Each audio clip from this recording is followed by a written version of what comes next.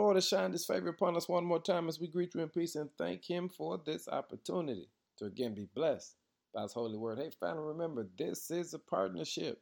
Help me spread the good news by sharing this message with at least 5 people. The word for the day is perfect peace. The word perfect simply means to be entirely without fault or defect. In other words, to be flawless. In Isaiah 26, verse 3, Isaiah reminds us that God not only gives us peace, but he gives us perfect peace.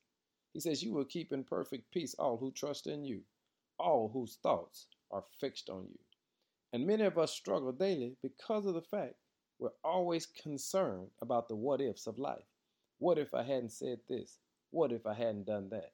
And the facts are, there's always an opportunity to say what if.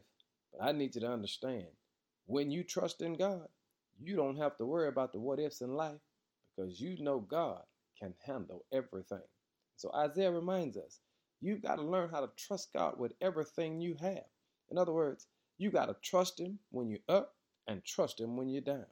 You got to trust him when you're sick and trust him when you're well.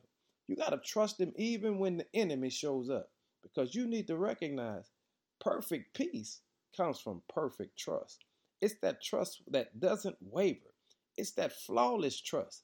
It's that trust where you just say, Lord, regardless of what comes my way, I'm leaning, I'm depending, and trusting in you. And family, when you do that, God will give you perfect peace in the middle of chaos.